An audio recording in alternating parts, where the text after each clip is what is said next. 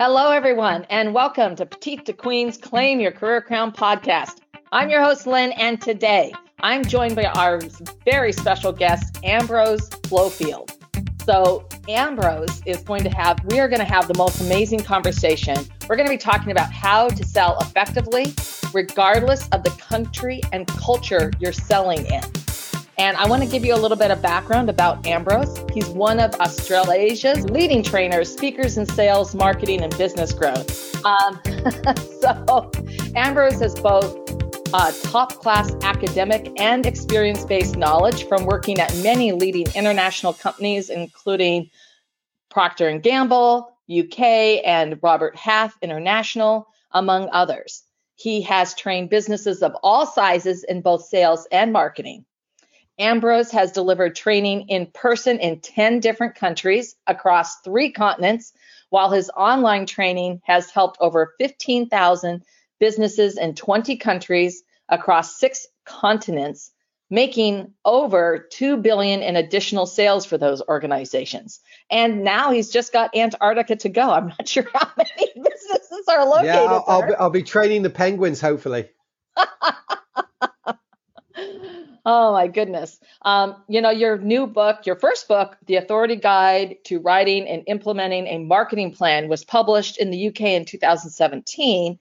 And his new sales-focused book, Shut Up and Sell, is set to be published later this year. Is that correct, Ambrose?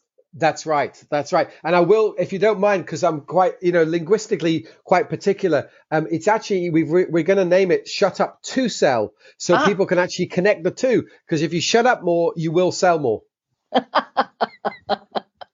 And you are absolutely right. That is wonderful. And thank you for correcting me on that title. And before we get started, for any of our listeners who are joining us for the first time, make sure you don't miss a single episode by subscribing to Claim Your Career Crown wherever you get your podcasts.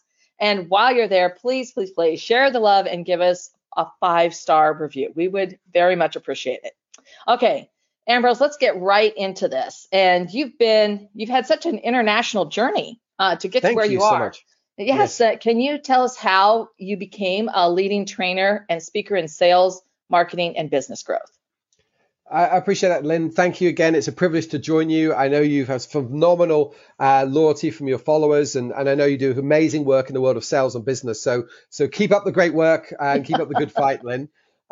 So as you can possibly tell from my accent, I was born in London, England. But at 6 years old, we moved to Geneva in Switzerland, which is the home of the United Nations and the World Health Organization that a lot of people talk about these days. And then I did a bilingual business degree. So I studied international business with French. So half of my studies were in the UK, in England, and half of my studies in France. And then I joined Procter & Gamble. And having grown up in Geneva, all my friends were international. They were from all over the world. I think at my school, we had 165 children in my primary school. I think we had 50 or 60 nationalities. It was pretty diverse. So I was personally inspired to see the world, which I did before joining Procter & Gamble. I spent a year traveling, and they gave me the job and waited a year for me, which was very kind. Yeah. And I went back to the UK and started work for Procter & Gamble and thought, well, I could work in London like I was doing, but that's kind of where I was born. What if I quit and I go travel to Australia? So I then had 4 years in Australia, a little bit of work in Singapore, and I've been in New Zealand for the last 18 years. And as you said, I've been privileged the last 18 years in business to coach and train people all over the world. And I love travel in the pre-pandemic days. Absolutely. Now when we travel, we're staying a little bit closer to home. And that's so amazing. What an incredible story. So you found that sales strategies need to adapt across different cultures. So can you expand upon that and give us some more insight? Yeah, absolutely. So if I may, Lynn, I'll cover it both ways. Firstly, let's talk about the similarities. So the whole principle, firstly, is any business legally has to make a profit. So you've got to exchange products and services for slightly more money than it costs you to deliver those products and services. And so you always need to sell value.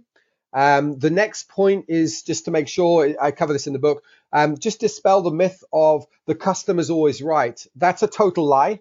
It was made up by some customer decades ago, I believe, in their own best interest. The customer is not always right, but they are always the customer, and they always deserve your respect. So no matter which culture in the world you're selling into, whether it's a local culture, a global culture, you always need to respect your customers, because without customers, you can't be profitable. And our purpose as salespeople in particular is to serve them. So that's where I see total consistency. The cultural difference.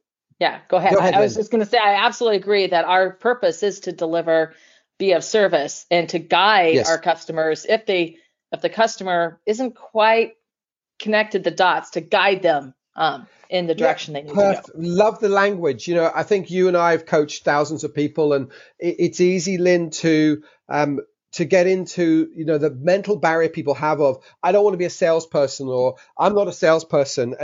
And then when I ask them to define a salesperson, their description is totally wrong. They talk about 1970s and 80s movies. It's probably a used car salesman dressed in a horrible suit with terrible shoes, and he's ripping people off. Now, that's great for movies, but it's not great for business. It just doesn't really work. So to me, a salesperson is someone who's there to serve her customers, and as you said, to guide them to a better solution, especially if your business model relies on word of mouth referrals. So if I could take that as a segue into looking at some of the regional differences around the world, certainly Australia and New Zealand, small populations, fairly isolated from the world, especially in pandemic where they've locked their borders, where relationships are, I wouldn't even say king and queen. I mean, they are beyond anything. So what that means is, in the course of your conversation, particularly the first times you meet people, whether that's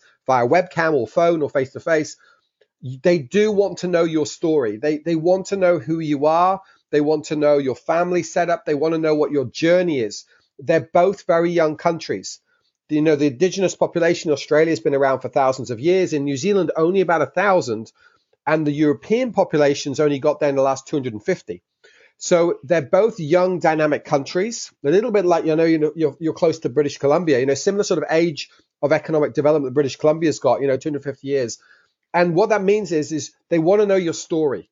They want to know where your family's from. Now, that's even more particular in the South Pacific and in New Zealand. They genuinely want to know, where were your grandparents born and raised? Tell me what your story is, And that's partly from the Māori population, which is the indigenous population in New Zealand, where they respect, what mountain you're from, what river you're from, what's your whakapapa, what's your story. So culturally, that's a big difference. Now, if I was to then compare it, I would compare it to Europe, where I grew up, is the southern states of Europe, France, Greece, Italy, Spain, those sorts of places, they tend to be similar, more relationship driven, more patient to build up rapport before you talk about what your business is about. Whereas the northern part of Europe, the UK, Scandinavia, Germany, and what I see in America, having trained there, and to a fair degree Canada, a bit more impatient, kind of get to the point, let's just make it happen. And in the sales process, I remember Procter & Gamble. So my training originally came out of Procter & Gamble. They spent allegedly $100,000 US on my first year's training, which is so generous and kind of them. And they used to tell us, you have to put a hook early in a conversation. It's, Lynn, I'm here today to find out about your business and see if I can save you $1 million. Well, if you tried that in Southern Europe, or you tried that in New Zealand, Australia, you'd be kicked out, because they'd be saying, A, who do you think you are to tell me I'm stupid and I'm missing out on $1 million? And number two, why are you talking business? We haven't connected as humans yet. So there's a synopsis of the last 18 years training people around the world. Well, that's a good one. And I actually agree that here, even in the US, I know my approach is relationship first, is to build that rapport with worthy intent, and business is going to follow. And it's about making those lifelong connections. And that's, and once again, that gets to that conversation about how you can help and serve them. So I want to talk a little bit about your new book, because the Shut Up to Sell, and I got it right this time. Yeah, you did. Perfect. I mean, it's a really great, bold title. And of course, when you're talking about those classic sales that sleazy sales soup. And Yes.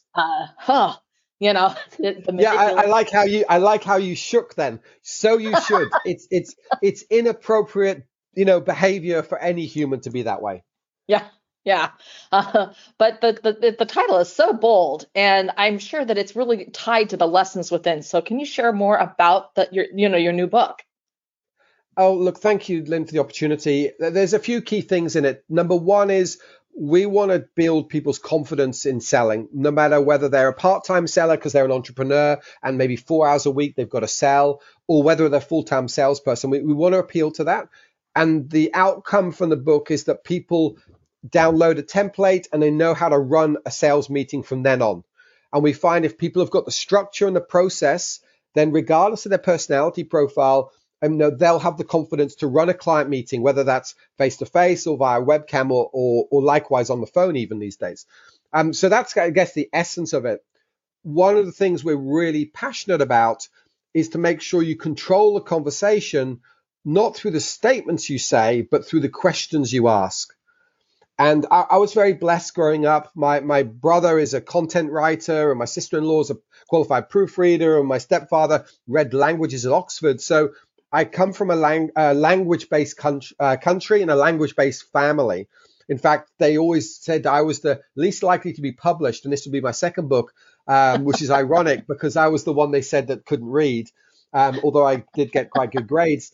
And to me, the essence of a conversation is literally ask great questions, go deeper than your opposition ever goes, find out more about the person, more about their company and situation than anybody does. And if you can do that, not only do you build trust and rapport, but once you understand them better, you're likely to give them a solution that matches to that. So the book is giving people literally the practical skills of how to do that. Yeah, absolutely. And I believe that that's so true, that you really do need to get to understand, also what's their big why, Yes. and how does your product, fit into that, but understanding what's their why, because ultimately clients are buying this so they can take the why and how it's going to benefit them so they can do something else. I mean, that's whatever it is, that's what they're really buying. And you can't get there if you haven't delved into and actively listened and watched. I'm a real strong believer in that body language. Mm-hmm. And today, even if you're not in person, one of the beautiful things is that you can record the meeting and you can go back and look at it. And you've got your transcript and you can be watching it, and you can be watching, turn the sound off. But then you can watch the ticker of the conversation and you go, look at how their eyes lit up there. This was important to them. This made a genuine connection. Those are some clues that you can use as well in your sales. So, let's just sort of talk about, how your book is really different than other books out there about sales. Yeah, thanks, Lynn. And by the way, hats off to you. I love the tip you shared. I think a lot of people in business, and especially sales, aren't comfortable enough to review their conversations or review themselves on webcam. We are self-conscious in that. And, any expert, we just had the Olympics in delayed by a year, but in Tokyo Olympics, there isn't a sports star out there who does not review videos of themselves. And if they're the people at the top level of sport, there's lessons for us all to learn. So that self-review, Lynn, thank you for encouraging people to do that. It's true wisdom. It's like, do you want to play street ball or do you want to play for the NBA?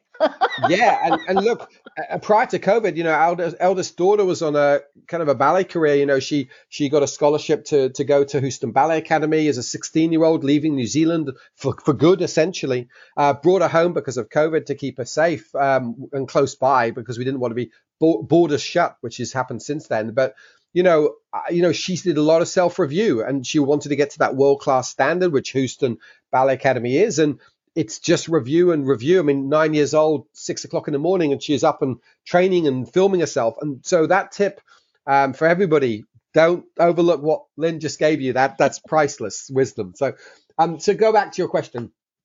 I've always been practical. I've always lived a life philosophy of I want to teach a person to fish for themselves rather than do the fishing for them. So for me, I want people to be able to read the book multiple times, but even just one sitting and actually plan a real client meeting that they can just go away and run. And once they've done that, then they can use the template again and again and again, and essentially self-coach, self-review, like you're saying, and literally run. Salespeople have thousands of meetings in a year. So actually get them to run that meeting consistently, because if there was one thing that all salespeople in all cultures have to do, it's run phone, webcam, or face-to-face meetings. And if I could just help people be confident and more structured and practical about that, then I've done my good to the world. Yeah, absolutely. And I'm a real believer in processes as well. When you put the time and energy into planning and, putting basically creating your roadmap and what you're going to need to do and what you're going to need at these different stages and having that ready, what you've done is you've actually very effectively saved a ton of time. Yes. And you can actually repurpose that sales time where you're scrambling for all these things and, now what do I do? Or what do I need? Instead, you're actually repurposing that time into direct client interaction because you put your plan together. So that's brilliant. Thank you so much, Ambrose. That is absolutely a key takeaway. And I'm sure that you've got some more key takeaways for our audience about what they're going to get out of your book and your training. Thank you. For me, a passion area of sales, which I've got in the book, and we actually weave into all of our online sales training programs, is personality profiling, or what's correctly called behavioral profiling. We use a product out of Finland, has been used for millions of people worldwide, called Extended DISC. A lot of people know DISC personality profiling. Extended DISC is like DISC on steroids, is how a lot of people refer to it, because it profiles people's conscious and unconscious behavior. It compares the two, and we can map people against different functions within sales. So what I find the mistake made by most people, unfortunately, Lynn, is a lot of people kind of mislearn what behavioral profiling or personality profiling is all about. And a little knowledge does not go a long way. A little knowledge can be quite damaging. Also, a lot of people only track if they get a Facebook link to fill in a few questions to find your soulmate or to understand your career path. That only tracks your conscious personality, which is different to the unconscious you. The unconscious you is kind of who you've evolved to being. So I cover this in the book. There's two things people should be mastering to really master the sales process. And number one is they need to understand themselves. They need to understand their own personality or behavioral style so that they can adapt that to the world of sales. There's no point saying to a highly introverted, shy person, go be brash and tough like a Manhattan property developer, because they won't be authentic. And the moment they're not authentic, customers will recognize that. They'll lose trust in you. And also, you won't love sales if you try to sell in a way that doesn't suit you. So that's one thing. The second thing is you need to read your customer. So you need to read, as you say, Lynn, the body language and the tone and the wording, so you actually understand the customer's personality. And then the secret, which is, again, our main program covers this as part of the program, and the book covers it, is you've then got to do a dance. And knowing you and knowing them, you've now got to think about, well, how do those personalities fit?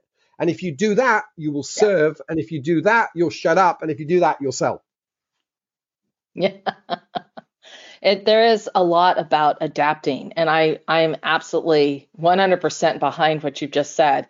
It's so true that you do need to be very aware, because it doesn't matter what kind of personality type you have, you can still be amazingly good at sales. Sales is 100%. Leadership, and and it's all the leadership training you need also for other aspects of a career. So even if you never intend to work a day in sales in your life, you should have sales training, because it's leadership training.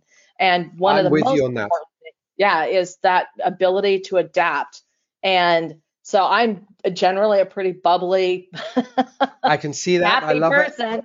And but with certain clients, I know I need to tone that down, take it down a notch, right? Yes. Because I can still work well with them, but I just have to take a little bit more serious tone for me. And of course, I can be serious, Yes. I mean, in this setting, it's a little different, but Absolutely. and that's the key thing, is that you want to be able to make your client feel comfortable, and so that there's less resistance, because otherwise you're creating friction. And you want to Correct. minimize that friction, because that's one of the things that will keep you from being able to build that rapport and a genuine connection. And that does not mean, however, that you're being manipulative or you're faking it of who you are.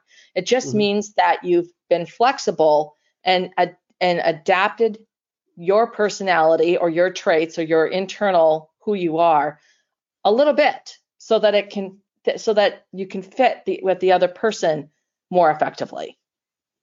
100%, Lynn. And I think what I find is, particularly coaching people and training them worldwide, is I find most people learn one of those two things. They either learn their own behavioral style or personality, and then they live by that, or they learn about the customers, but they rarely learn both.